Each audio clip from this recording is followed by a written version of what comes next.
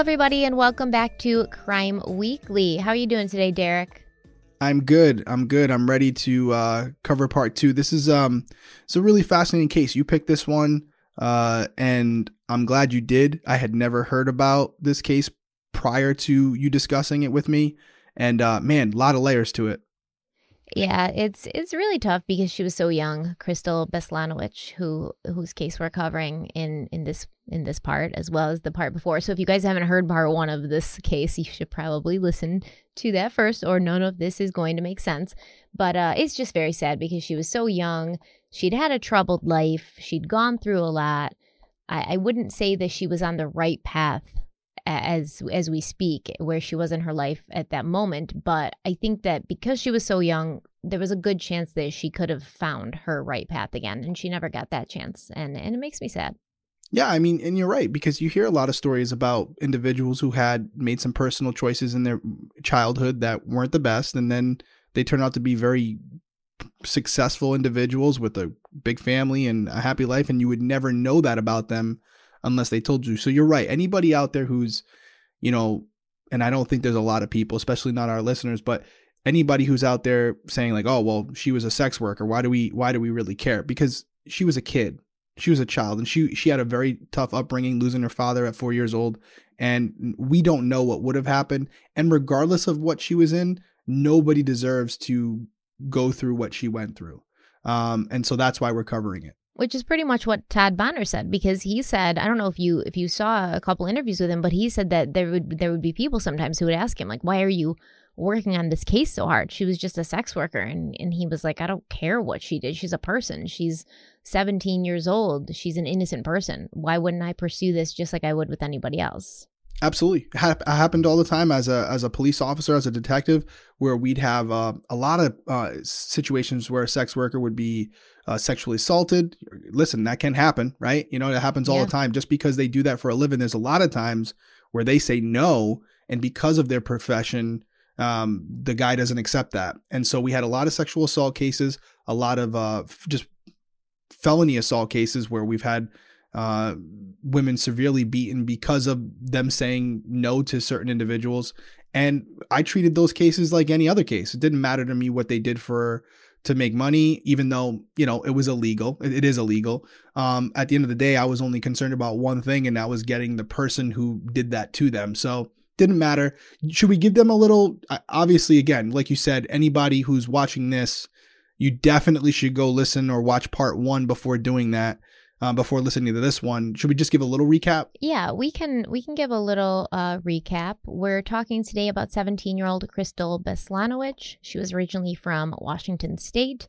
Her and her boyfriend / pimp Chris, they moved from Washington State to Utah, where Chris had family, and they settled there in a motel in the Salt Lake City area. And the area that they were living in this motel happened to be an area well known for prostitution, and Krystal herself was working as a sex worker at this point. And according to people who knew her, Krystal had been working as a sex worker for quite some time, even before a time where I would feel comfortable calling her a sex worker, as we discussed in part 1, because at that point, I believe it was just exploitation on behalf of whoever was sending her out into those streets, because I don't think that she came up with this idea on her own at that young age.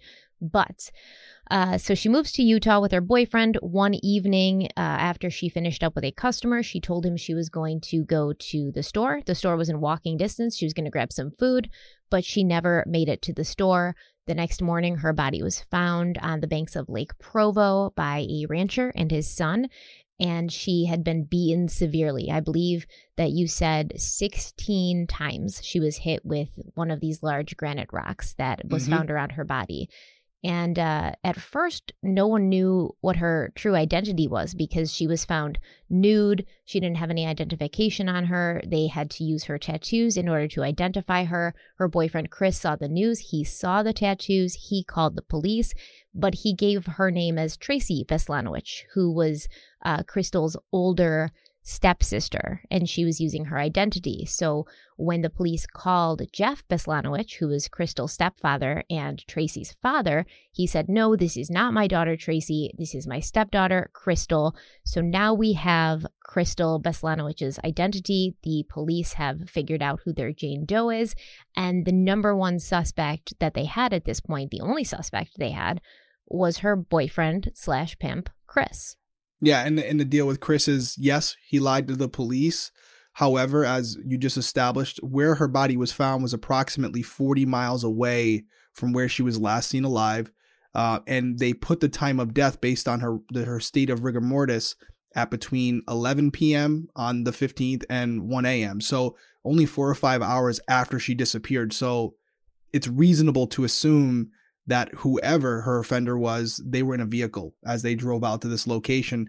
And we do know that Chris didn't have a car. So it does weaken the means for him to carry out this assault. Additionally, as we said in last episode, Krystal was the breadwinner. She was the one bringing home the money. Chris was not working. So from a investigatory perspective, when you're looking at it, when you think about motive, for Chris to have killed her, he'd be cutting off his only source of income, if to put it bluntly. So that's another thing that would be against him as far as being the guy. And if I were looking at this case, those are two big things where I would say, it might not be him. Yes, he lied to us about her name, but there's numerous reasons he could have done that. The obvious thing is he doesn't have a vehicle. How would he have gotten her out there? So you're right. Where we left off last episode, we now know who she is. The police now know who she is, and they have basically one suspect at this point, Chris. Yeah, but in what you just said, the police pretty much came to that as well. You know, I don't, for me personally, the fact that she was making money for him wouldn't have been as much of a deterrent, especially considering the crime itself, right? So she was beaten very savagely. So it looks like this could have been something that happened a spur of the moment, not planned.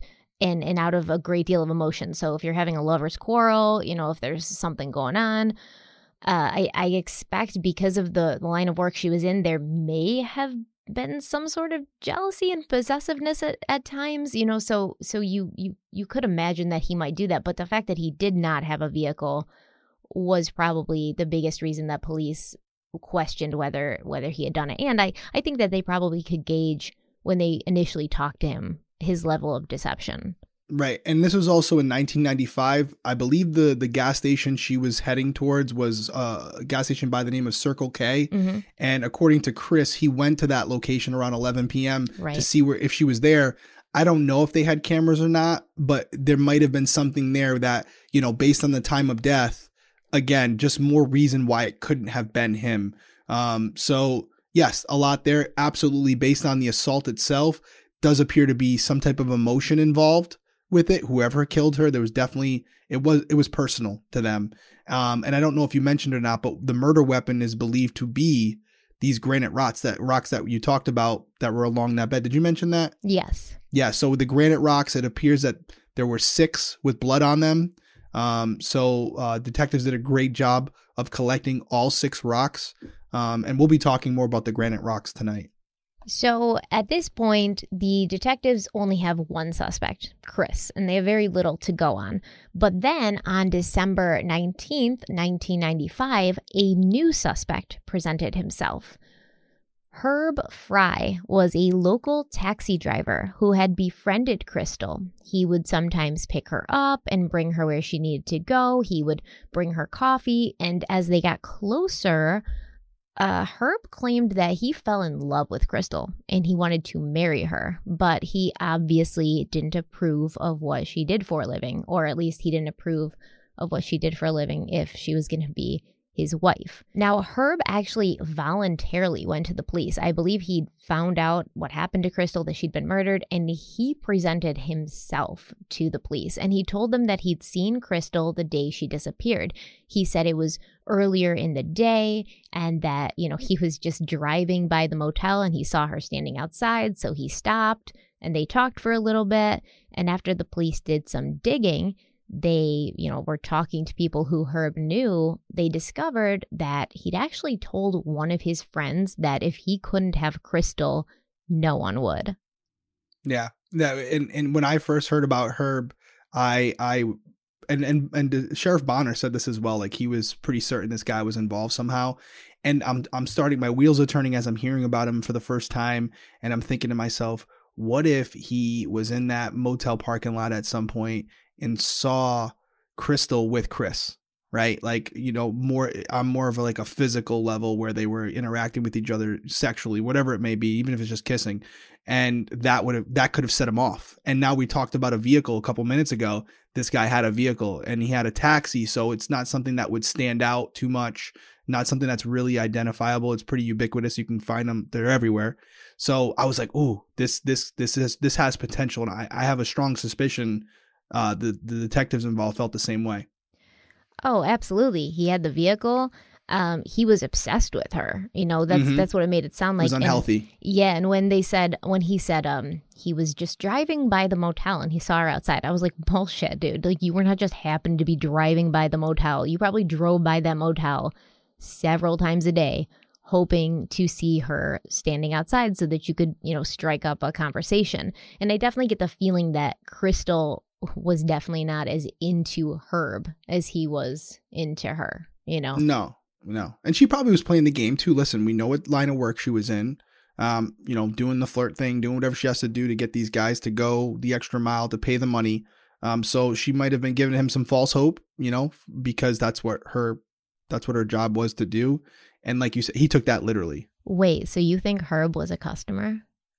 Oh, 1000%. You don't? I didn't get that impression. No? No. Oh, I would love to hear, guys, if you're watching this or you're listening to this, definitely comment on that one, because I took away from it 100% that he was a customer, probably one of her regulars, most frequent customers, frequent flyer. And he felt special. He felt special because he was probably someone who was throwing a lot of money at her, and she was spending a lot of time with him, and yet she was doing it as a business transaction, and he was forgetting the fact that he was paying her to spend time with him. You know, that's how I took it. Because why else would she be spending time with him? He said they were friends. He brought her coffee. He gave her rides. Like, yeah, I'd love to hear Krystal's version of that, because I bet she felt differently. But yeah, that's interesting that you didn't pick up on that. Wow. Interesting. Well, I mean, I don't know. I don't think every time a man and a woman are, you know, hanging out, they have to be having sex. I think based on the description of Herb and what he was talking about and how he basically said he was in love with her and he was going to marry her, and she was, you know, she was a sex worker. So it was her job to make them feel special. Mm-hmm. And I think she did that with him, and for him to take that to the level of, I want to marry her, and to tell other people, if I can't have her, nobody can, that's unhealthy. And so but that'd be interesting. I mean, it doesn't really matter now, but you know, that's interesting that you didn't pick up. I wonder how everyone else feels hearing about him. I want you all to go to our Instagram and comment under the post about this case and let us know if you think that Herb was a customer of Krystal's, or was he just this hopeless romantic who wanted to marry her and sweep her off her feet and take her away from all of this. I think they're siding with me on that one. But either way, he's creepy. Yeah, 1000%. Yeah. Yes. Okay, so like you said, Herb kind of checked all the boxes. He was a taxi driver, so he had the means to drive Krystal to Lake Provo. He was obsessed with her. He considered himself to be in love with her. He probably kind of, stalked her, like I said, he was just probably driving past the motel. But at this time, there was no evidence that they could compare to Herb to prove that he had been responsible. They had the rocks, of course, which were the murder weapons, but they didn't have the technology to get anything off of these rocks.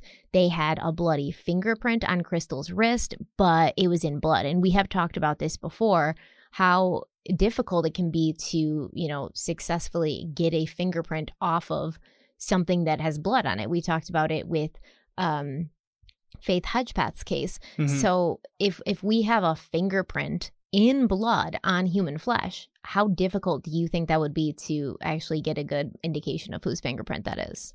I think it's impossible, honestly, because yeah, I mean, pretty much I correct me if I'm wrong, but a fingerprint essentially is on any object, it's the way you have a fingerprint is because of the oils in your skin.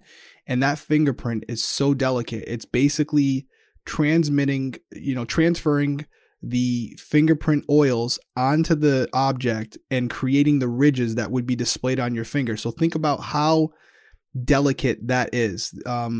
There's something called the low card exchange theory, where basically you have an item and it has attributes. So you can have like a mug and it has attributes. And when your fingerprint comes in contact with it, your fingerprint now becomes part of that mug's attributes. Well, the fingerprint is very fragile in that state. And that's why you have to use a certain type of oxide powder to kind of enhance it so you can see it.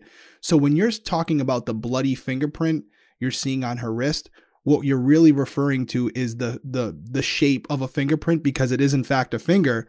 But when we're talking about a latent fingerprint that can be used for identification, it's not detailed enough. The ridges aren't there because of the blood. So to make that a print identifiable to someone else, it's impossible. But yes, it does tell you that someone was grabbing her on the wrist because their hand was covered in blood, and therefore it transferred onto her skin.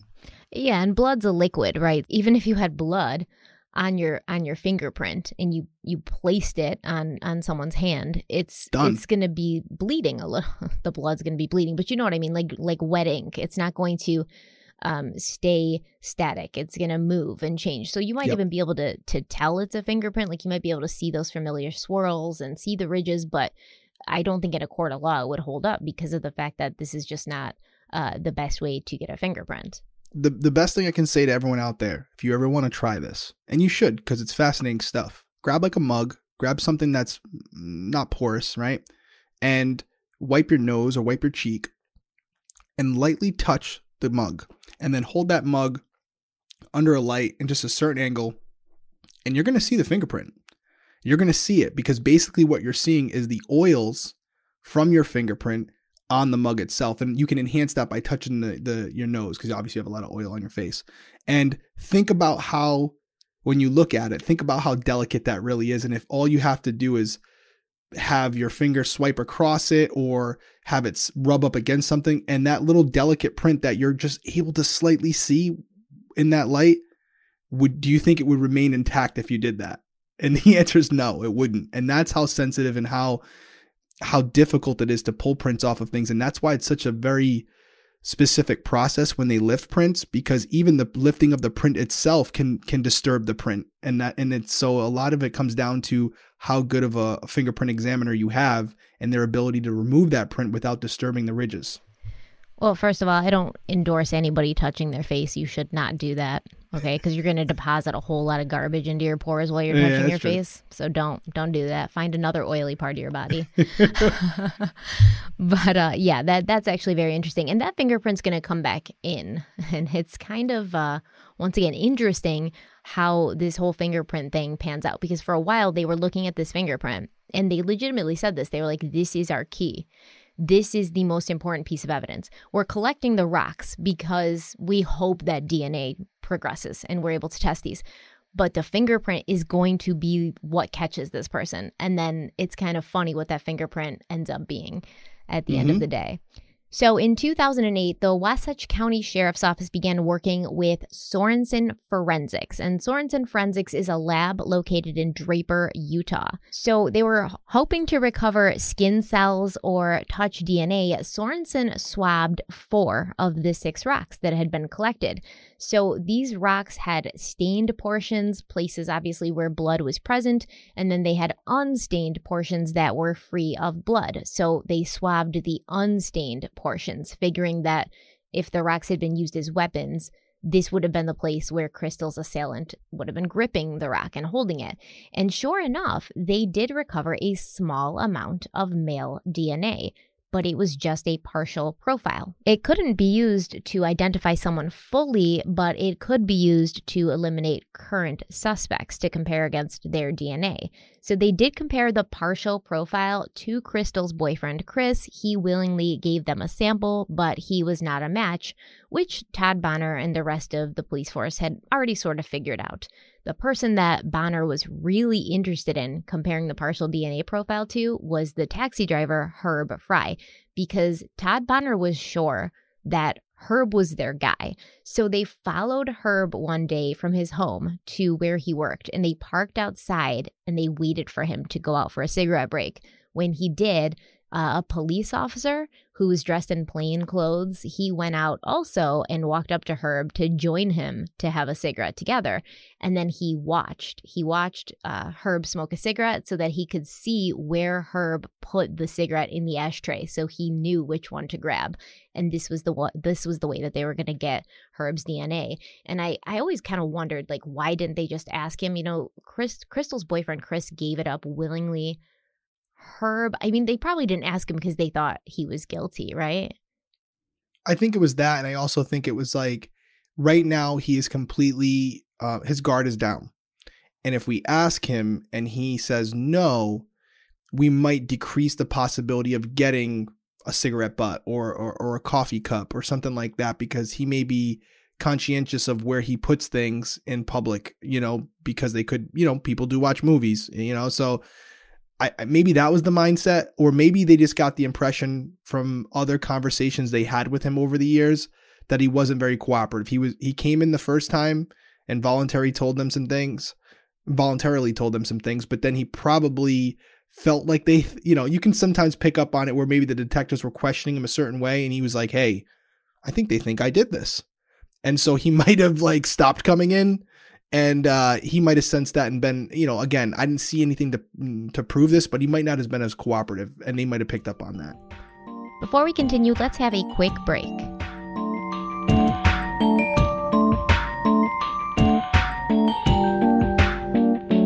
Okay, we're back. I was also thinking, while we were talking about the sponsor, that they may have been afraid that Herb Fry would run, right? Because he's a taxi driver. It doesn't appear like he had a wife or kids, right? Because he was trying to marry Krystal. So maybe if they'd asked him for DNA, he would have, and if he'd been the one who'd done it, he would have just ran, left the state, and then they wouldn't have been able to catch up to him. Yeah. You're right. I think that's an excellent point. I didn't even think about it, but yeah, you hint that you think it's him. He picks up on that. He is in fact the guy.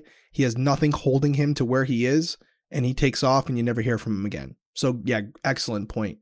And I think it's another interesting point, because a lot of people might not know that legally, like if I'm smoking a cigarette in public, right, or if I'm drinking, out a bottle of water in public, and I discard that cigarette and that bottle of water, the police can just come and take that. It's not an issue. Anything that's sort of like abandoned or thrown out in public, they can take. And so, yeah.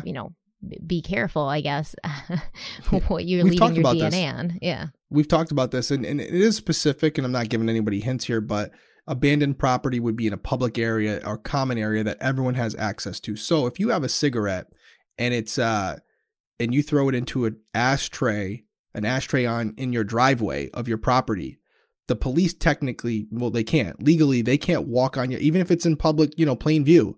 If the ashtray is 6 feet into the driveway, they can't walk on your driveway and take that cigarette butt, because they're taking it from a private area that they don't have the right to be at. So legally, the only time they would be able to grab that cigarette is once you took it and put it on the sidewalk. So in this particular case, it looks like he was at a public building. Mm-hmm. I believe it was, what was it, like his actual place where he worked where he worked. And so this ashtray, this little, you see them outside of these buildings a lot, not so much anymore, but you all the time, and definitely in 2008, you'd see them. They're outside the building. It's a common area where everyone can go smoke. And so apparently this detective was like right out there with him and was able to, I'm sure he had to write this in a search warrant. He had to actually physically see him take the cigarette from his mouth, put it in a specific area of the ashtray, and identify that specific cigarette as the cigarette that he left there, because I'm sure there were multiple cigarettes. Mm-hmm. So very, very specific, I'm sure, in the search warrant, as far as how, or I should say in the arrest warrant, or not the arrest warrant. What am I looking for here? Affidavit? The affidavit, but they wouldn't even need an affidavit because it's abandoned area. So they wouldn't even need a warrant for it because they're not seizing it from him. So I think they could, but when they're writing up their report for why they're testing it, they would have to be able to say definitively that cigarette came from that person. So what if I threw something out and put it in my garbage cans at the end of the driveway. Can the police go through that? I feel like we have had this conversation before. We have. Abandoned property. Yep. The minute it steps onto a public area like a sidewalk, it's free game. Yep. It's free game. Or even like a public area like this. But again, I got to be careful I put this out because this was a case we actually did, and it wasn't my case. It was a federal case. But we were trying to get DNA from an individual, and he was speaking with one of our confidential informants. So they were at a diner, and we wanted his DNA. So we made sure that they ordered coffee. He ordered a coffee for him before he even got there. And we ran into an issue because the diner is a public area, but it's privately owned. Mm-hmm. So it's really no different than going into someone's home. There's an expectation of privacy. Like anything in that diner, including the mugs, belong to the diner. And so in that case, just to be safe, we got a search warrant. And obviously the diner was more than willing to turn over the mug. You know, they didn't care. Yeah, but what if you just asked the diner without getting a search warrant and you were like, hey, can we have that mug? This is your property. Consent. That would you be fine too, right? Consent. But we drew up an affidavit because we wanted them to know we were legitimate because we're all in plain clothes. You know, it's kind of unnerving for us to come up to you because we waited until the person left, the target left. And then before anybody touched the mug, including the waitress, we said, whoa, don't touch it. Detective Lavasser, we're here. We're doing something. Is your owner here? Could we call him? We did. He came down. No problems. He was more than willing to do it. So the whole time while you're waiting for the owner to get there, you've got this like table with the cup, like just guarded, like a chain of people just standing around. Multiple agents guarding this mug. Yep. Yeah. That's kind of funny. Yeah. Turned out it wasn't him, by the way. That happens a lot. Listen, it's not all wins. There's a lot of L's along the way. I'm sure he's glad it wasn't him. Oh, I'm sure he was. Yeah. A lot of L's. And to this day, that person doesn't know that all transpired. Because after we realized it wasn't him, we went on to the next situation. So I am never drinking in public again. Yeah. This guy's at home watching TV. It was TV dinner. Maybe he's listening to this podcast and he's like, I love diner coffee. Yeah. Yeah. So there was obviously going to be a lot of high hopes, just like you're saying in this case. You wanted this guy to be the one because you wanted to further the investigation. He wasn't the one, but in Wasatch County with Herb, they really thought it was him. But once they compared Herb's DNA to the partial profile of Krystal's attacker, they found out that he wasn't a match, and this kind of brought them back to square one. And it shook Sheriff Bonner a little bit. And he says this in one of the documentaries I watched. He said, he was so sure that Herb Fry was responsible for Krystal's murder. And I think he said, like, this above all else in the case shook me to my core. And I started thinking about it and I was like, oh, that's kind of weird. Why would you say this of all things shook you to your core? You saw this poor murdered girl laying there. And then I was like, well, it's almost surprised him how confident he was that this was the person, and then to find out it wasn't, and maybe he'd been hanging his hopes on this, and he almost was like, wow, I can't believe how wrong I was. Like that can be really problematic. And I think as a good police officer, he recognized his bias almost a little bit, or his not his bias, but his almost like insistence that he go down this path, because it was like once Chris, the boyfriend, was eliminated, Herb was all they had. So I think that Sheriff Bonner kind of held on to Herb, because if they didn't have Herb, they didn't have anybody. Yeah. Well, I think it was good because it's okay. It's kind of like the case I just told you about with me with the mug, right? It's okay to have an opinion because we're humans, right? So I can guarantee you almost every single case I've ever worked, I have a hunch on who I think it is, right? And there's been some cases where I was like absolutely positive that this individual was the one who did it. Where you separate a good cop from a bad cop is what Bonner did, which is not only including the evidence that supports your narrative. So here, a bad cop would take that negative match and go, oh, it was probably just not a good sample. Let's just throw that out. I still think Herb's the guy, right? That's a bad cop. A good cop is saying, I believe it's this guy. But as soon as the evidence, even though it didn't support his theory, was presented, well, guess what? Herb's off the list. That's a good cop. And that's what he did. He said it in the documentary. I was sure he did it. I was sure he did it, which I thought was pretty impressive for him to say that considering what's happened since. But yeah, that's the difference between a good cop and a bad cop. It's letting the evidence dictate the case and not trying to find evidence that supports your theory of the case. What do they call that? Confirmation bias? Confirmation bias, yeah. And again, that's a bias that can really skew a case because, again, there's 15 facts that you've uncovered, but only 8 of them fit your theory. So those are the ones you're going to focus on. That's not good. I feel like my husband does that a lot in arguments.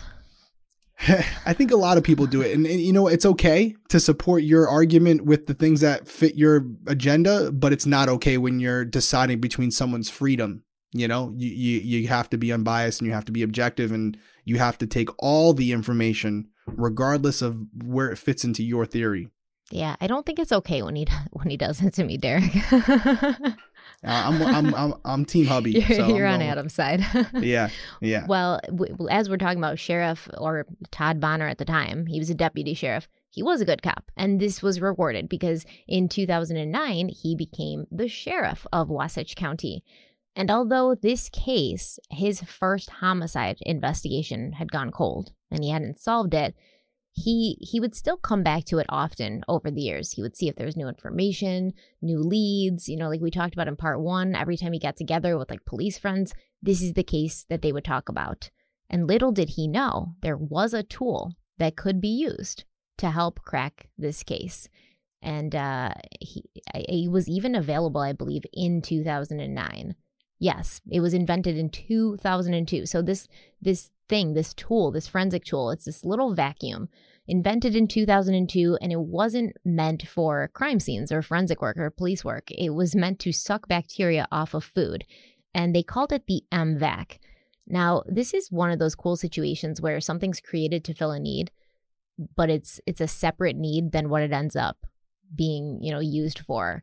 It's discovered to have practical applications in other fields as well. And the FBI were actually the ones who started using the MVAC in investigations for DNA collection.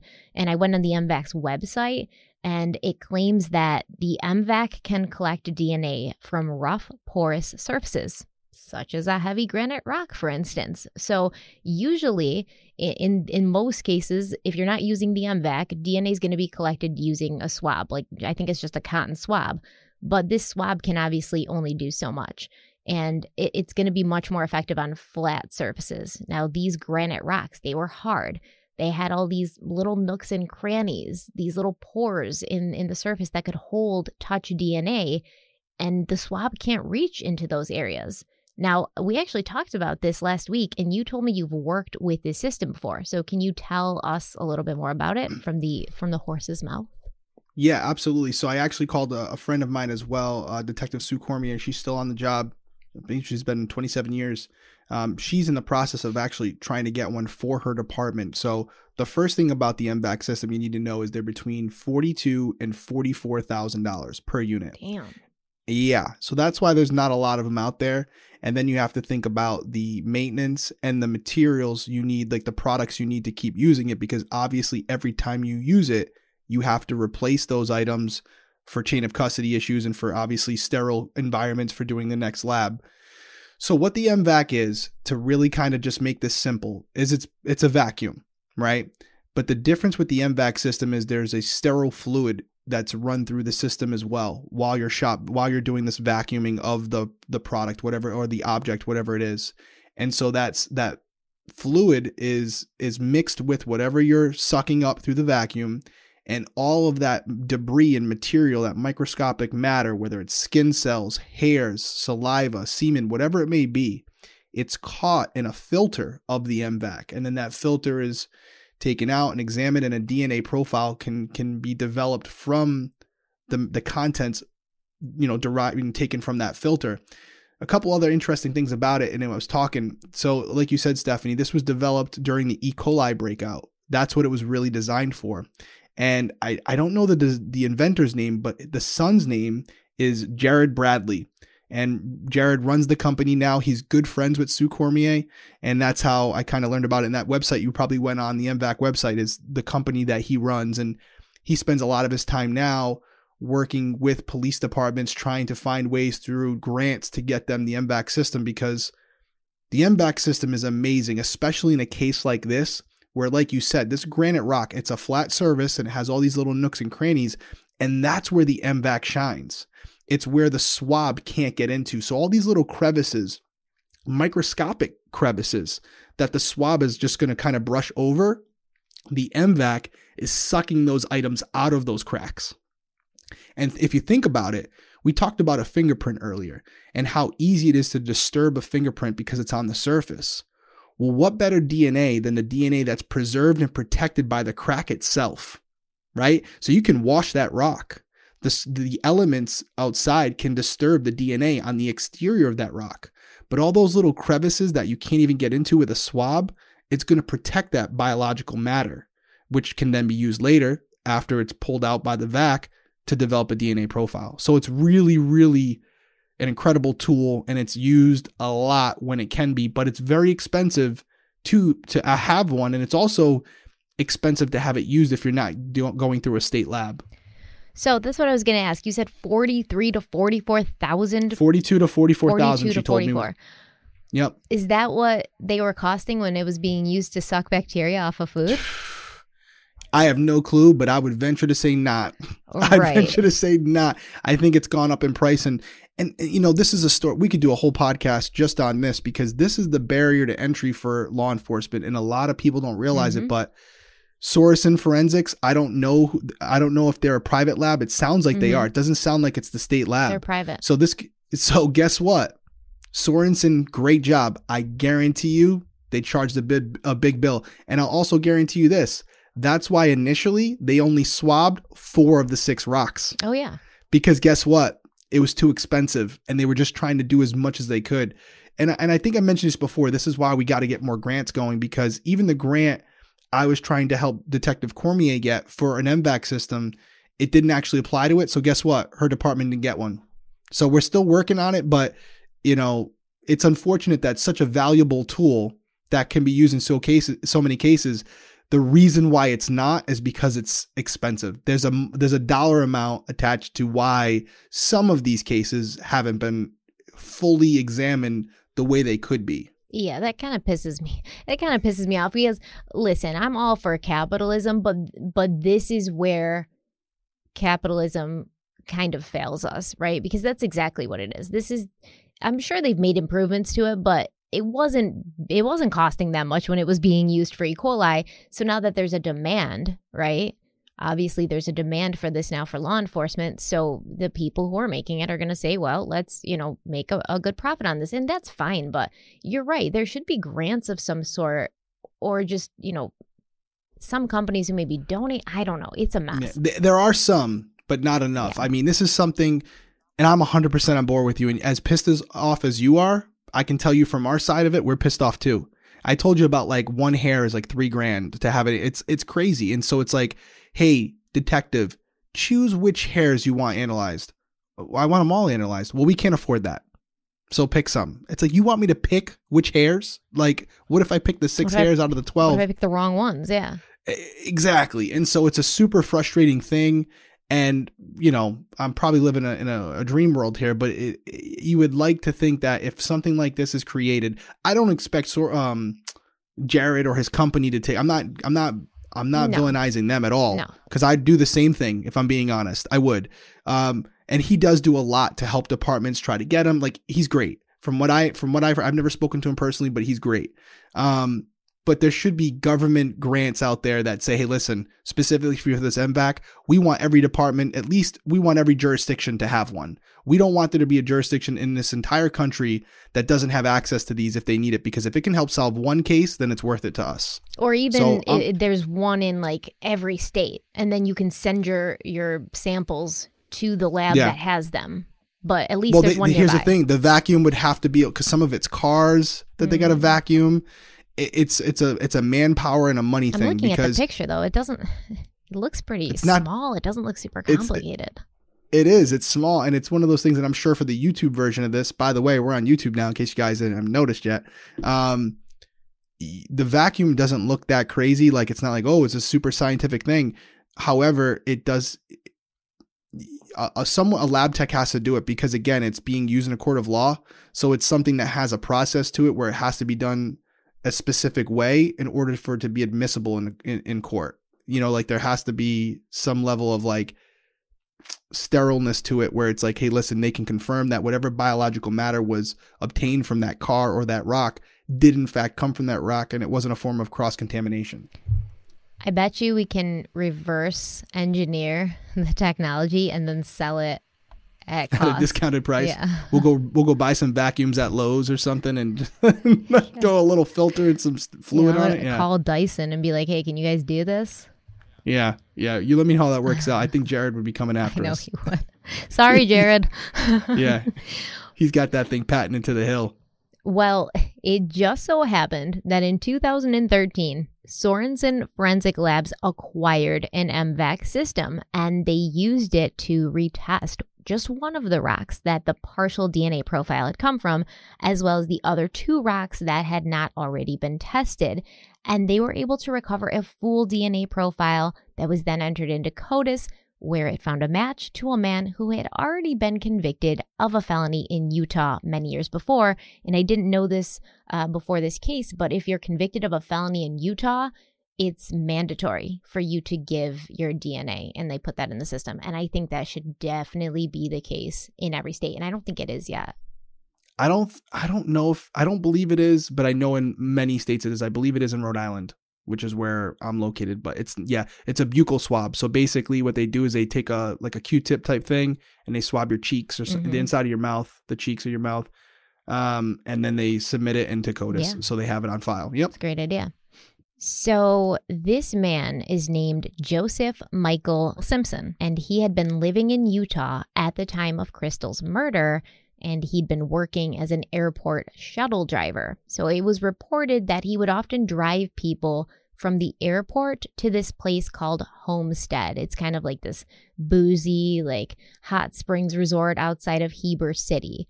Now, driving this route, which he did often, would have brought him directly past the area where Krystal's body was found. So in 1987, Joseph Michael Simpson was living in Clearfield, Utah, where he worked at a restaurant. And apparently he pulled a herb and he developed some feelings for a woman who also worked at this restaurant.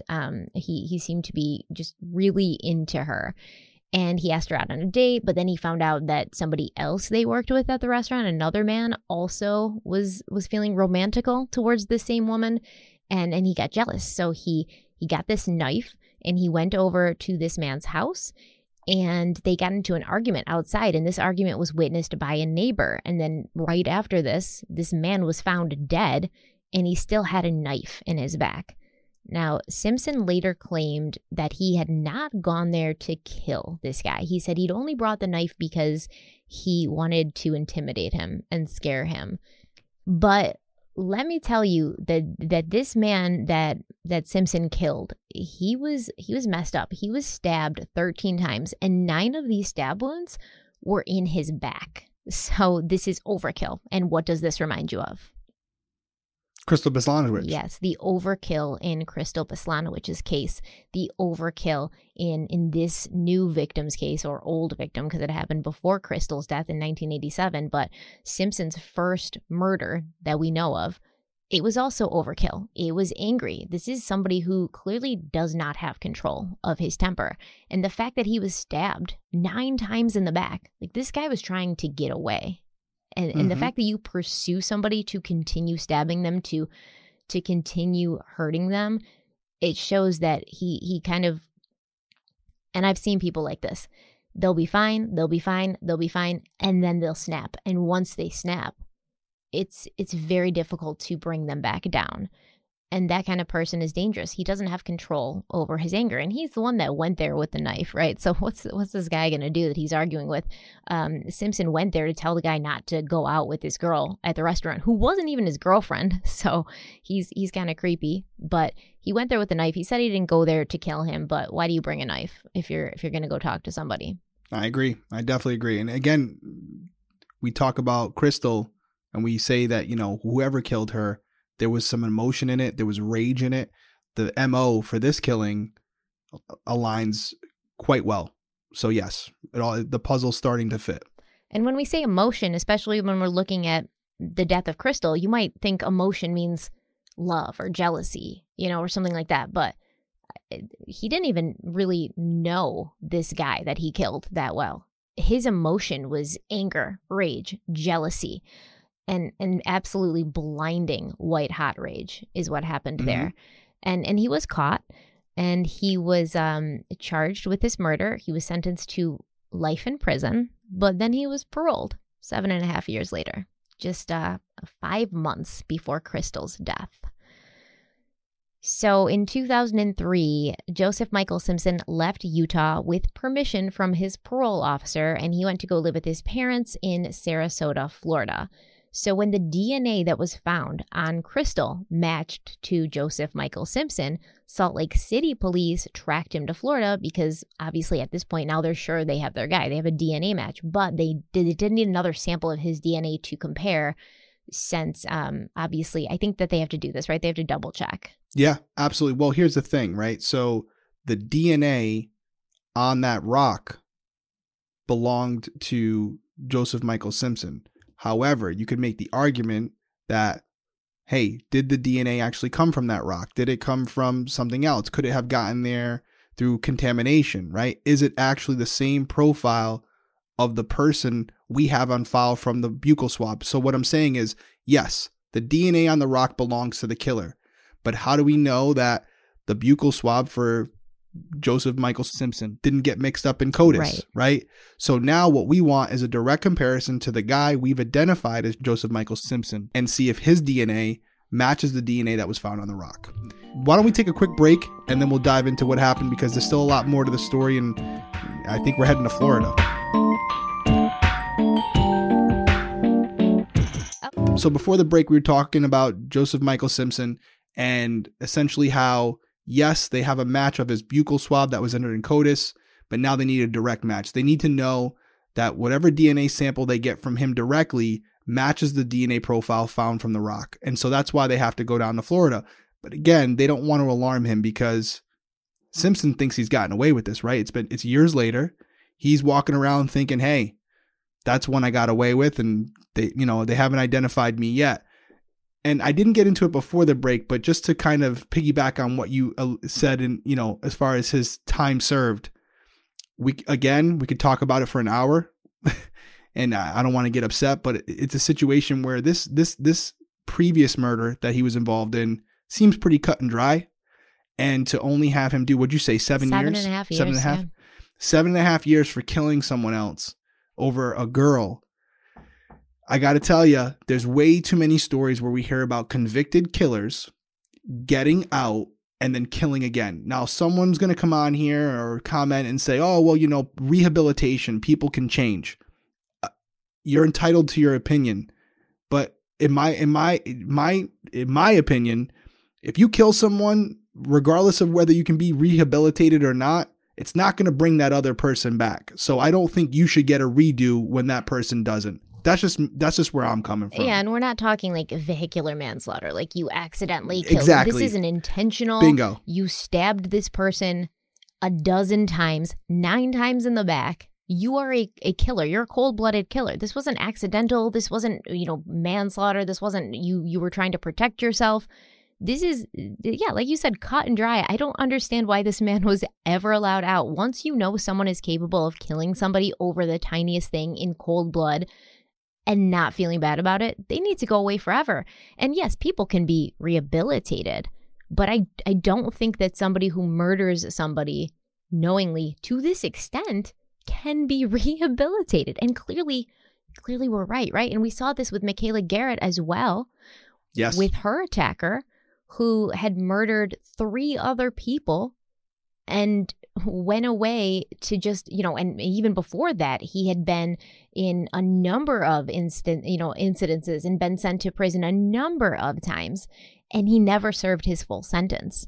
So not only is it letting murderers back out on the street, but it's also sending these people a message that, yeah, you killed somebody, but there's not really going to be repercussions. We told you were going to get life, but we lied. Psych.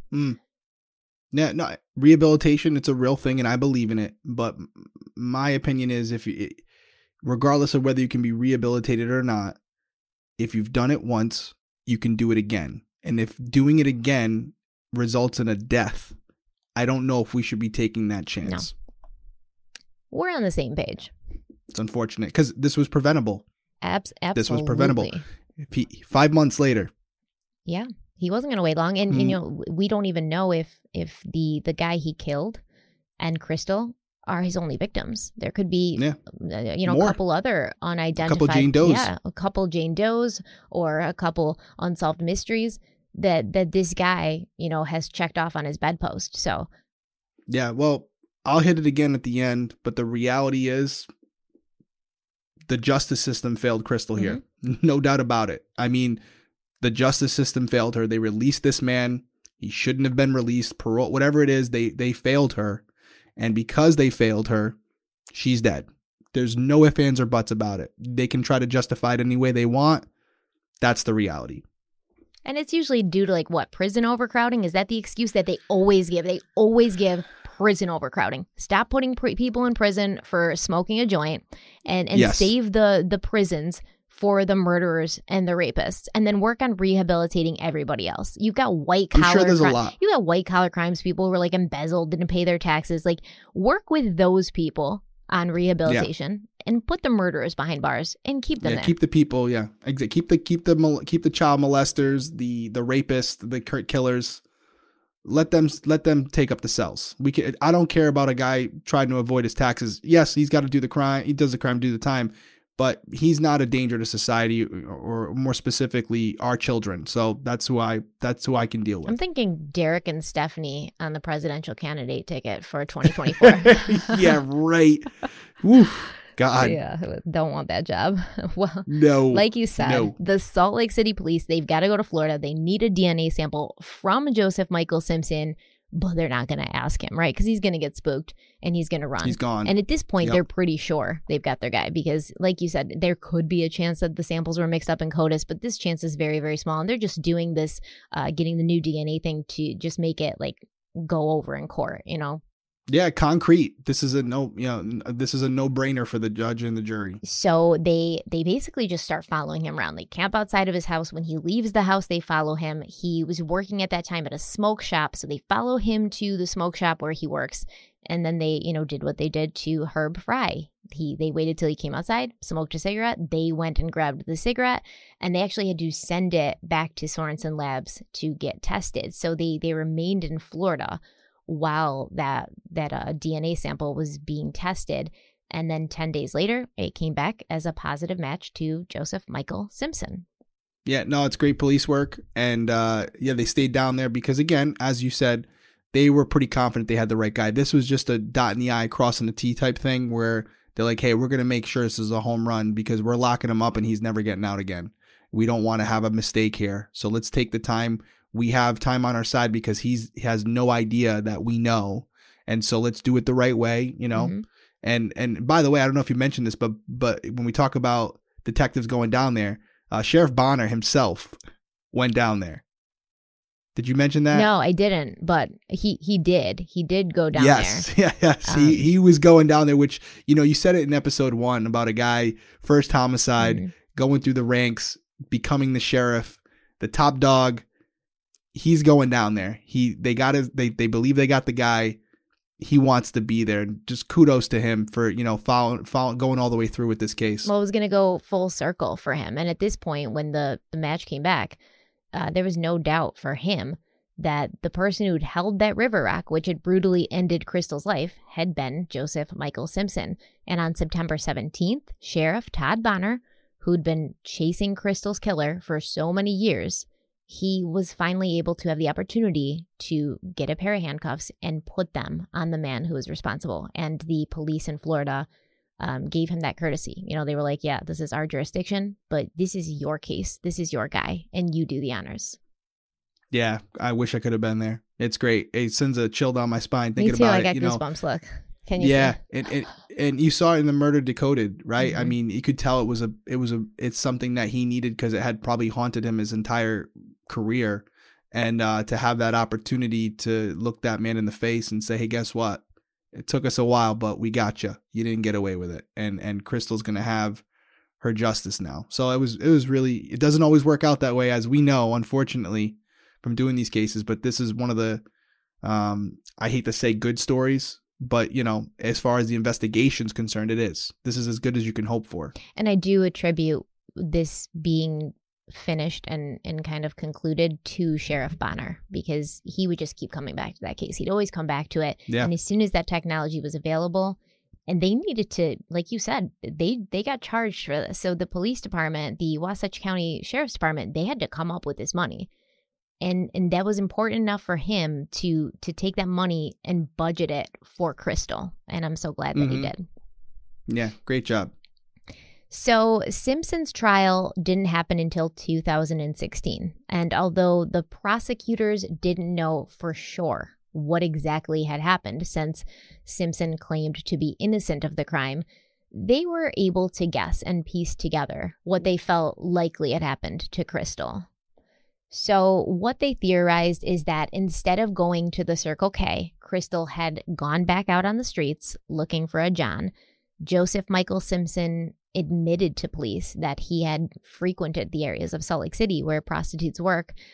He said he procured their services many times before. Actually, during questioning in Florida, Simpson had told the detectives that he engaged in sex with prostitutes once or twice a week. I don't know how this guy could afford that. I was clearly spending all his money on just that. He was probably living in a really dilapidated place, and you know, seems like a super expensive habit. Yeah. Yeah. So he picks Krystal up, and once in Simpson's car, Krystal had no choice but to go where, you know, he was taking her. And it was believed that he drove her to the River Road outside of Heber City. Krystal removed her clothing. They had sex. But then Simpson must have said or done something that scared her or made her feel unsafe, because wearing only her socks, which she never took off, remember, Krystal jumped out of his car and ran. Simpson pursued her, and at one point, Krystal must have stepped on something sharp. This ripped her sock, it wounded her foot, it slowed her down. So the police believe, or the prosecution believes, that Simpson caught up to her, and Krystal most likely tried to reason with him, talk him down, you know, maybe even yelled at him. Maybe she was like, hold on a second, give me a second, I hurt my foot. And as she was doing this, she removed her socks, one which had a corresponding hole that matched the wound in her heel, and she folded them neatly, as she always did, and she placed them on a nearby rock. And then Simpson picked up a rock, a big rock nearby, one of those granite rocks that had her blood on it, and he attacked her with it, most likely catching her by surprise. And even though it would have only taken 1 or 2 blows to end her life, Simpson continued to bring that rock down on this 17-year-old girl over and over again, just as he had done to the man that he killed in 1987. And I'm not sure. We don't know, because he hasn't confessed. He hasn't admitted. He hasn't given a statement on what happened. He says that he's innocent of this. I don't know what could have happened or transpired to make him so angry to do that. So I was looking up some different things, and I watched the documentary, and we'll never know unless he comes out and says it. But I have no inside information, but for me, just the folded up socks suggests it wasn't a sense of urgency for her. She had time to fold up her socks and take them off, like, you know, sit down, take them off. And my theory is that they went up to this area. They got out of the van. Maybe he tried to make it romantic, you know, put down her clothes on the ground, and they had sex outside. And when she stood up, before things went south, she stepped on this, you know, this piece of fencing or whatever it was, this something sharp, and she was like, ow, and he was, oh, what happened? And she took off the socks, folded them to look at her injury on her foot. Maybe they looked at it together. And at that point, I think maybe he might have said something like, hey, listen, I'm in love with you. I want to be with you. Will you leave with me? Will you come with me? And she might have been like, you're crazy. You're out of your mind. Like, listen, this is not going anywhere. This is not serious. And he realized very quickly that he wasn't going to be able to have her. She was going to continue to do what she wanted to do. And then maybe that's when it went south. That's what I think, because it just seems hard to believe that if something took off in the van after they had sex and she got out and ran, whether she stepped on something or not, I personally, if I had stepped on something and cut my foot, I wouldn't have stopped running. I would have kept running, dove into the river, whatever I can do to get away from this person. I'm not going to stop and go, oh, time out. You know what? I give up. Let me just check my foot real quick. I'm going to fold my socks. There's a difference here because hit me with it. Hit me with it. You're a man. So yeah, you're not going to do that. Would you stop if you were running away from me? If I'm your offender and you know that this is bad, would you stop to check your foot? Well, it depends. It all depends on what was the precursor to that, right? Did he attempt to kill her? No. If somebody tried to kill me and then I ran away and got away from them, no, I wouldn't stop running. Maybe he just said something scary to her. Maybe he, was like, oh, why don't you just stay with me and I'm going to drive you all the way to Florida and we're never coming back. And she was like, screw this. And she got out of the car and started running. Who knows? Maybe he said, I killed a man, in Utah in 1987. Who knows? He could have said something. And in that situation, if I didn't feel like he was actively trying to kill me and I was just running away from him, I might have felt, I'm injured right now. This man is going to run faster than me. He's stronger than me. If he catches up to me as I'm running, it's over. So let me stop and, just take my breath and try to talk him down. Like, hey, we don't have to do this. Calm down. Because as a woman, sometimes you don't have this option. Like I can't run that fast. Okay. I'm not diving into the river. I'm not a strong swimmer. I'm not going to drown myself in the river. I don't know what the current's like. I don't know what the hell's in there. Am I going to take my chances with the nature, the river that I don't know if I can control, or am I going to try to talk to this man, especially if I'm a sex worker and I'm used to dealing with men and I'm used to kind of like rationalizing with them. And I'm sure she's run into angry, violent men in her career before. True. And she's probably known how to negotiate, how to bring them down, how to compliment them. It just didn't work with Joseph Michael Simpson. I again, it doesn't matter now, but I would love for him to eventually confess and kind of shed light on what transpired. Just because you always want to know. I don't know what it is. You just always want to know. Like, yeah, we know what happened, we know who did it, but like, what actually? Why did it go that way? Could it have gone a different way? Like, what was said that triggered? Yeah. I hate to give light to these guys. Like, I hate, it's such a double-edged sword because you hate to give any type of limelight to these guys where you do like these TV interviews with them to get inside their mind and all that stuff. But at the same time, it really is fascinating because there's a lot you can learn from it. Right. Yeah. And there's a lot you can apply in the future to, if you're ever in a situation like this, God willing, you wouldn't be, but if you are, what you could do differently to maybe learn from what he said and get yourself out of it. Because, he's not the only person who thinks like this. There's a lot of sick people out there. So that's the double-edged sword, but I would love to know. I'd love to know. You said it's fascinating, and it is fascinating, but it's also valuable information, valuable statistics. Yes. How are these people thinking? What's their motives? And then you can use that information to apply to other crimes, to other assailants. And, that's it. For ourselves, too. If you find yourself in a situation with a robber, like a gun, you're at gunpoint, what from what you've seen before, what should you do, and you can learn from these things. So yeah, we may never know, but it does keep me up thinking about it. Cause I'm like the folded socks, Yeah. When you talk about means, motive, and opportunity, I really do enjoy that. And what the most important one out of all of those to me though, is the motive. Like if I don't know the motive, it bugs me. It just because, it's senseless. It's always going to be senseless. But at least if I know what the motive was, I can follow the thought process. Without having that, it just seems like what did you pick up a prostitute so you could kill her? That could be an option too. That could very well be the case. I mean, he might have drove her out there why drive her 40 minutes away? He might have known he was going to have sex with her and kill her. Maybe he tried to strangle her or something in the van. And that's why she got out. And, you're right. I mean, 40 minutes to go have sex with a sex worker seems a little. It was a remote area. It was a remote area. Yeah.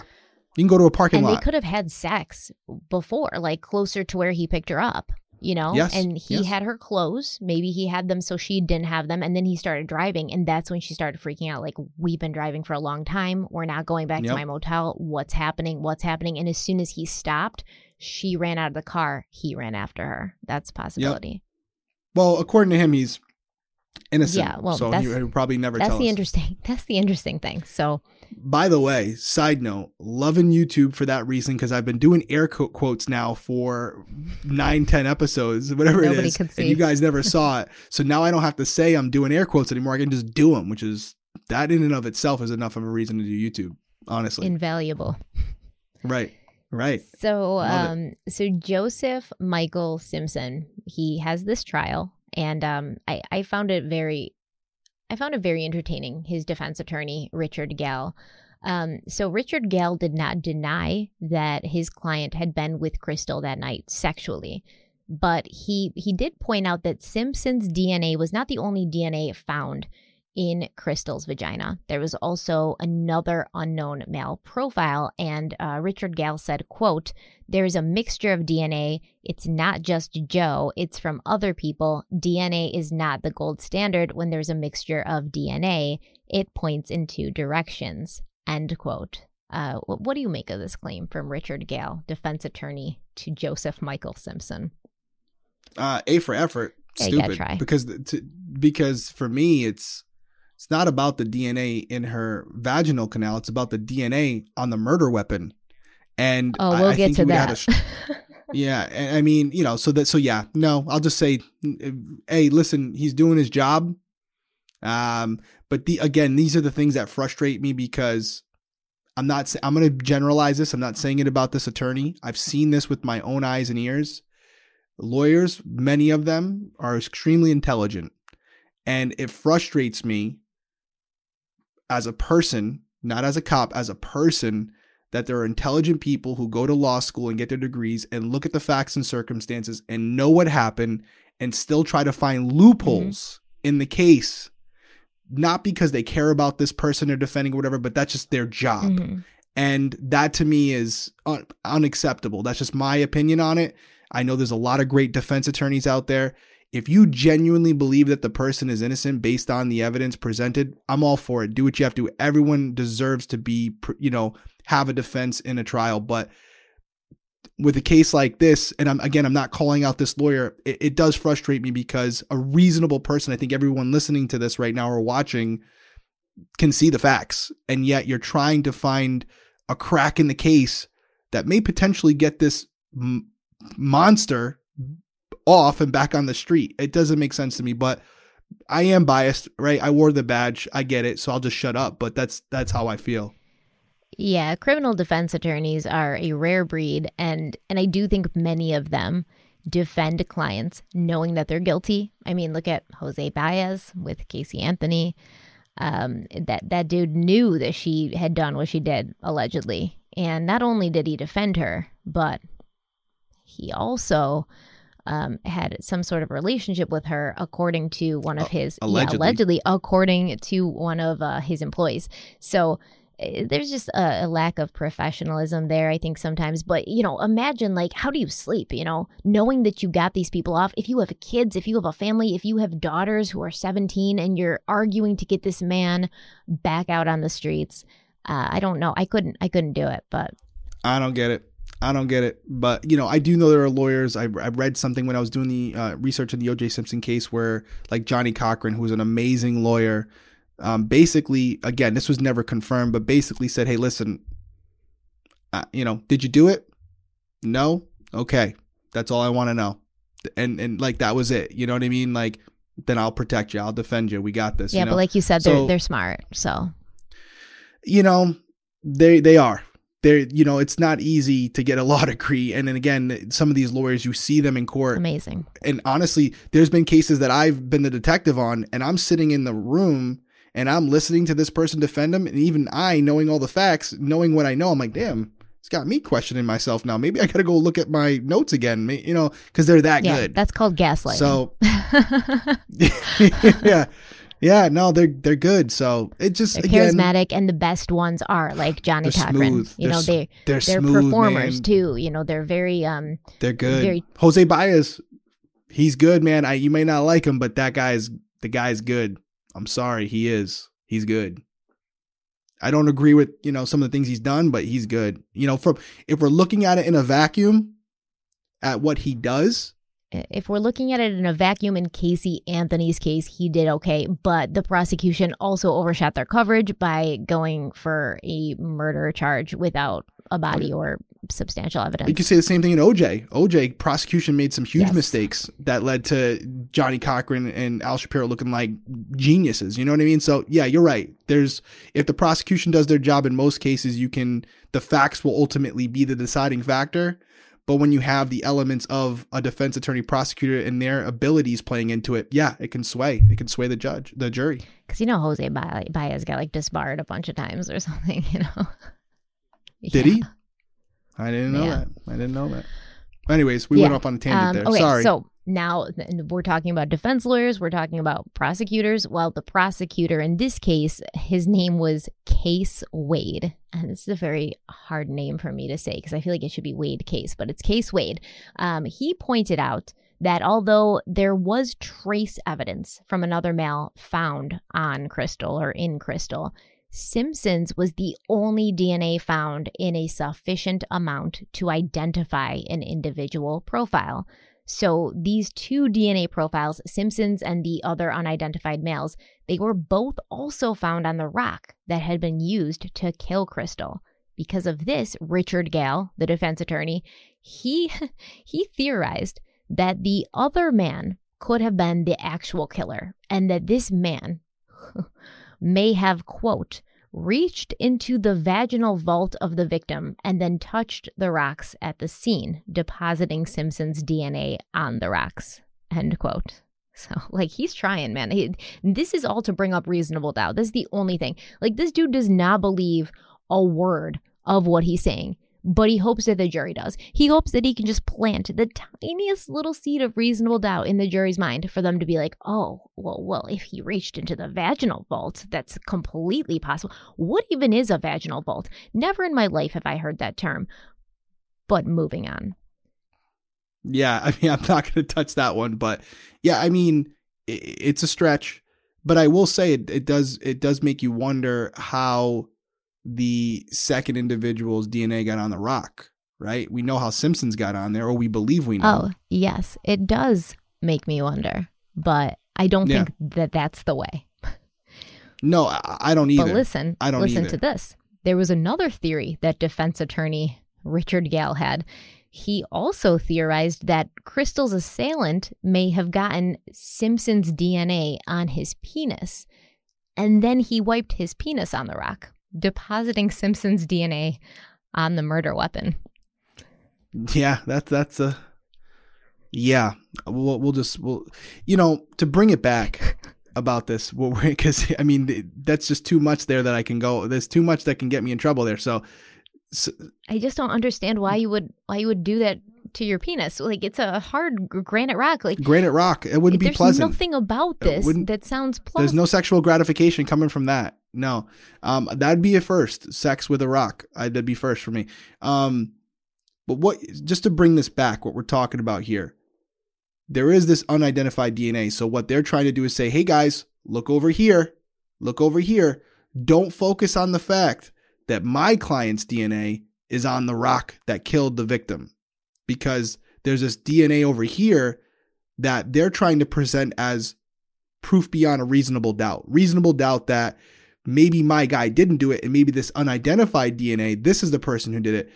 But every single explanation or theory that he's given, it doesn't, he's trying to explain how his guy's DNA got on the rock, but he hasn't given a good explanation. Is it possible, I guess, in a world that maybe there was someone else there with Simpson? Absolutely. But it still wouldn't explain how he was there. Simpson was there. So yeah, there's a possibility that there were two people there, that maybe two people killed Krystal, but we do know that Simpson was there. So I thought about that. I considered that. For a good portion of me researching this case, I was like, what if there was a second guy there? But then I thought about it some more. And what we're dealing with here is touch DNA. So Krystal was a sex worker.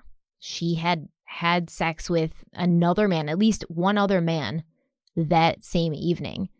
So it makes sense that she would have DNA from another man inside her vaginal vault, whatever the hell that is. So it also makes sense that she could have the DNA of this man on her skin, on her body. It's touch DNA. She hasn't showered yet, right? Yeah. So she went right home after being with the John. Then she told her boyfriend Chris she's going out for food. She goes to the Circle K. She never makes it there. She's with Joseph Michael Simpson. He could have touched her and gotten this man's DNA on him. And, you know, even though these theories are insane, if there was a substantial amount of this other unidentified male's DNA on the rock, I think that he may have even had a chance of making that work. But and for the record, I don't believe there was a second person there. I think it's more in line with her hands. I think that's where we tie in the hands. As you just said, everything. She had sex with this other male earlier in the evening. She was probably touching him with her hands. I believe that during the initial blows, Krystal was protecting herself, and maybe even like you would do if you're being struck with a weapon, you'd grab for the weapon. You'd grab for the weapon to try to prevent it from striking you. And that's how her fingers got all screwed up and her hands got scraped up, and I'm sure along the ground as well. But while she was defending herself and blocking the rock, she probably transferred this male DNA from her hands to the rock. And that's why it was such a small amount. That's my theory on it. I'm not a forensic scientist, but that's my theory. I know it's possible based on trace DNA that can happen. But again, all these things we're talking about here, none of it negates the fact that there was a positive match on the rock itself. And I apologize for not knowing this. Maybe you do. Wasn't his DNA found, was it found on just one rock or was it multiple rocks? They didn't say. They just said that the rocks they tested with the HVAC had his DNA on it. But I'm sure it was multiple rocks because they only tested the one rock that they'd already gotten the partial match from, and then they tested the other two rocks that they hadn't tested the first time. You're right. And again, with the elements and stuff, you might have only gotten one rock, but the reality is one of the rocks covered in blood from that area was found to have his DNA on it. He didn't have any other reason to be there. He could have said, hey, listen, I had been out to that location multiple times. I fish out there. I touch those rocks all the time. He could have tried that. He didn't go that route. That would have been way better. It would have been way better, but they didn't go that route. They went this route. And he was trying to explain away how his client's DNA got on the rock, and he didn't have any good explanation for it. Well, during the trial, there was actually a DNA expert, and I believe that this expert was actually hired by Simpson's legal team, and the expert was asked, if these theories were possible. And he was like, yeah, it's possible, but it's not likely because 21 nanograms of DNA were found on the rock. And this is much higher than you would see in a secondary transfer. So 21 nanograms of Simpson's DNA was found on the rock, the murder weapon. And that's way higher than you would see in a secondary transfer situation. This isn't really, as the lawyer tried to make it seem like somebody got their DNA on them and they touched the rock. That's a secondary transfer as opposed to like an actual transfer where Simpson's clutching the rock with his hand. That's a primary transfer. Right. So additionally, on top of all of this, you got two jailhouse informants who testified at Simpson's trial, and they claimed that Simpson had confessed to the murder. The first informant testified that Simpson said, quote, I got away with it this long. What would make them open the case now? Why now, after all this time? End quote. He's so pissed. Smooth. Well, this informant also testified that Simpson had said he'd taken a ring off of Krystal and given it to his girlfriend or wife. And then the second informant testified that Simpson would often complain about his DNA being found on that rock. So the informant was like, why don't you just shut up about it? Like, stop telling people, because this second informant knew that Simpson had told the first informant, and he was like, you're telling everybody, like, you did this, right? So shut up. And Simpson replied affirmatively. Like, he was like, yeah, I did this, and I haven't told anybody but you.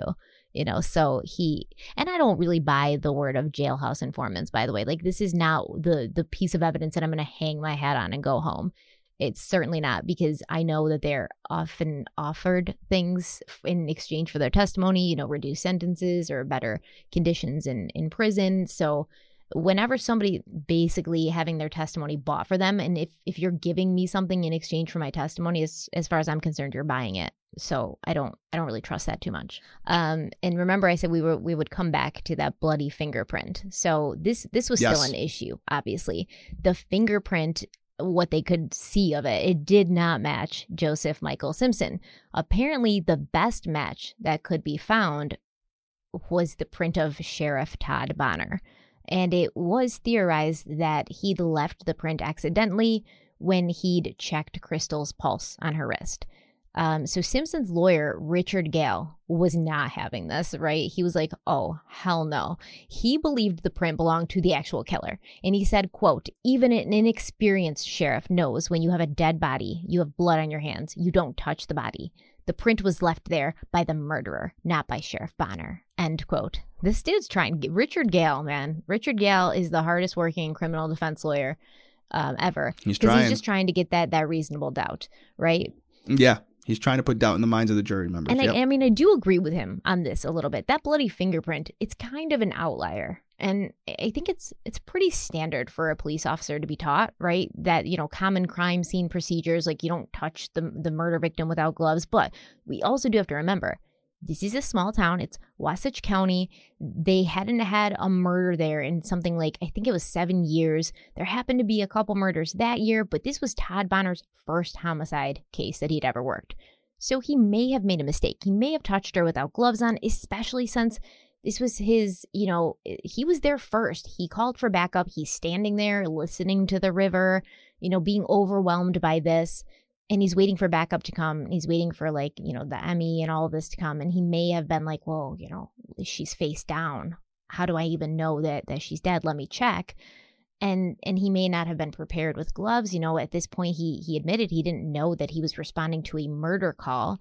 So it possibly could have been Sheriff Bonner's fingerprint. But like you were saying, with the blood and the fingerprint, it would be really difficult to pin that to anybody. In general. So they were just saying this is the closest match that we can think of. And Richard Gale is like, oh, that's the murderer's fingerprint. You guys need to get out there and keep looking. Yeah, no, I've said it before. I'll say it again. We're not perfect as police officers. We make mistakes. We're human beings. All we can hope is that if we make a mistake, it's not critical enough where it affects the outcome of the investigation. And sometimes it does. And it seems very likely that could be the case where, I was just painting this room and I think I do a good job of covering up and I got my sneakers on and tarps down and I accidentally touch a spot where I didn't know there was paint. And then all of a sudden I put my hand on the wall to take a break and I got a fingerprint on the wall. And I'm like, I thought I checked everything, or I'm stepping through a spot and then I have paint on my rug.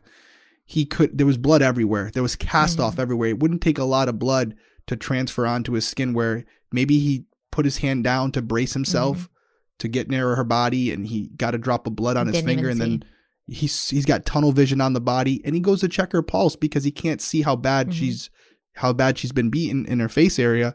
So he checks her pulse and he had a little, he had we haven't seen a photo of the fingerprint. So it might've been a very subtle amount of blood. We don't know. I'm thinking it was a small amount of blood. Yeah. Small amount of blood, and he, transferred that onto her skin when he was checking for a pulse. It's an honest mistake. Yeah, you'd like it not to happen, but I can promise you it happens. And I mean, I think that he's done so much for this case that little mistake can probably be overlooked. Just chalk it up. But I will say there are a different jury. That could be the thing that that's how scary it is. That's how scary it is. I agree, because remember we were talking about the Faith Hedgepeth case, right? And you were like, we think that the police know who did it, but they cannot bring this person to trial until they've identified who that DNA belongs to that was found on Faith, because the lawyer would use it to raise reasonable doubt, which is what, this dude's doing here. Good for him. That's all they're trying to do is trying to get a number of jury members to say, I can't say he's guilty or she's guilty. But that did not happen here, because Joseph Michael Simpson was found guilty and sentenced to life in prison, this time without parole. Now, during his statement to the jury, Simpson, he talked about his childhood. He talked about playing high school football, living in Florida, driving trucks. He talked about a time when the economy tanked, when he became depressed, his health was failing. He wasn't in a good place in his life. He thought his life was over. But then he was bit by his pet cat, who had never been aggressive before. And from this cat bite, Simpson developed an infection, which sent him to the hospital. And he realized when all this was going on, he was in the hospital, he needed to make a change or he was going to die. So the cat, strangely enough, was dead. He died the day after Simpson was released from the hospital. But Simpson felt that the cat had given him a second reason to live, and he hoped the jury would now do the same. So my question for you is, do you think that Joseph Michael Simpson killed his cat for biting him? Probably. It feels like real. I didn't think that's where you're going to go with this question, but yeah. But I mean, you got me there. But nothing would surprise me. Very odd timing, right? Very odd timing. And again, when you're a desperate man and you know you're running out of options, I guess we go to the cat. I don't know. It was. And I mean, it's kind of sad, honestly, that like you're being sentenced, you're asking the jury for lenience, and the best thing you can come up with, the closest thing to your heart, is this cat who bit you and sent you to the hospital. Like, this is your closest friend. That's kind of sad. No, but I mean, at the same time, he probably not the nicest dude. Probably had a really bad anger problem. Probably why he couldn't keep any friends, because he just stabbed them in the back or killed them with a rock. So that's the best kind of ending to a case that, you know, we could possibly have. I guess the person eventually got caught. Krystal got her justice. Whatever little good that does for her, I'm sure probably not much.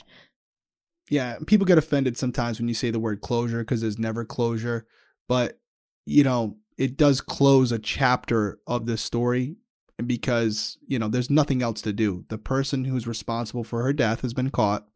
And at least at this point, the family has at least that piece of information where they know the individual responsible for her death is no longer walking around, no longer free. Yeah, no longer free, just enjoying life. And for Krystal, you know, depending on what you believe, you know, as far as your religious beliefs or whatever, if there is a second life or anything like that, she can look at it and go, that man who took my life away from me now has had his life taken away from him, you know, essentially. But again, the big takeaway for me with this case, it's not that hard to figure out. For one, positive note, I wish we had more, you know, we do have a lot of them, but I wish every cop was like Sheriff Bonner, because, you know, he took it personal, but he never took it too personal. He followed the evidence regardless of where it took him. And it took a lot longer than I think you or a lot of people want it to take, because this man was out on the street for a long time after, you know, her death. But the big takeaway for me that we can look at this is the justice system failed Krystal, and may have failed other people. We don't know if this man was responsible for other deaths. May have failed other people. I mean, maybe not with Joseph Michael Simpson, but we definitely know the justice system has failed many, many other people. Yeah, and the system is not perfect. There's a lot of inequality things. There's so many things wrong with it, but this is a big one as well, because, you know, I do believe in second chances, but I do believe that those second chances should be given to people who have committed lesser offenses. I think murder for me is like a deal breaker as far as the second chances is concerned, only because the victim in the case doesn't get that same second chance. And for me, if that person that you affected doesn't get that second chance, if their family doesn't get that second chance, then neither should you. I agree. That's where I stand on it. So our thoughts and prayers with the family, obviously. You know, I know that it's never the same after this. I know they weren't that close, but we're thinking of them, and hopefully someday the justice system gets it right and we have a better system in place where people like this don't have an opportunity to do something like this twice. Well, thank you guys for being here with us. Remember to follow us on social media, Instagram, Twitter. Go to our website, Crime Weekly. Is it crimeweeklypod.com or is it Crime Weekly? crimeweeklypodcast.com. crimeweeklypodcast.com. You can leave us a voice message. You might even hear yourself on the podcast. You can request a case. We love hearing from you all on social media. Send us an email. Send the case requests in, because now that we're on our own, we can do whatever we want. True. And listen, we listen to every single voicemail. I'm usually the one that checks them, and then I forward every single speak pipe to Stephanie. So we talk about them. I love hearing from you guys. I love hearing your voices. The messages are great, but it's so cool to put a name with a voice, because you hear your accents, and it's just really, really cool. I really enjoy every time I get one I'm like, oh, here's another voicemail from someone who's on this journey with us. So it's really, really cool. We appreciate them. And we get a lot of case submissions. So don't think if we don't respond on Instagram or something like that, we're not hearing it. We're writing them down. But as you can imagine, especially with Stephanie over here, she's a encyclopedia. We have so many cases we want to cover. And as long as you'll have us, we're going to keep doing that. I'm always like afraid that there's going to be like a mean speak pipe. It's just going to be somebody like swearing at me and calling me names. A lot of them are anonymous. They don't put their names in. And I'm like, oh, this is it. This is the one. This is the one. And I'm like, usually like in my office, it's dark, it's late, and it's like, I'm waiting for it. I know it's going to come eventually at some point. But yeah, I'd rather wait and not have that. But yeah, thank you guys for that. We really appreciate it. All right, we will see you guys next Friday. And remember, if you haven't subscribed to the YouTube channel yet, hopefully it's up by the time I'm saying this, but if you haven't subscribed yet, head over there and subscribe, and make sure you leave us a review on the podcast too. Thank you guys so much, and we will see you next week. Bye. Later.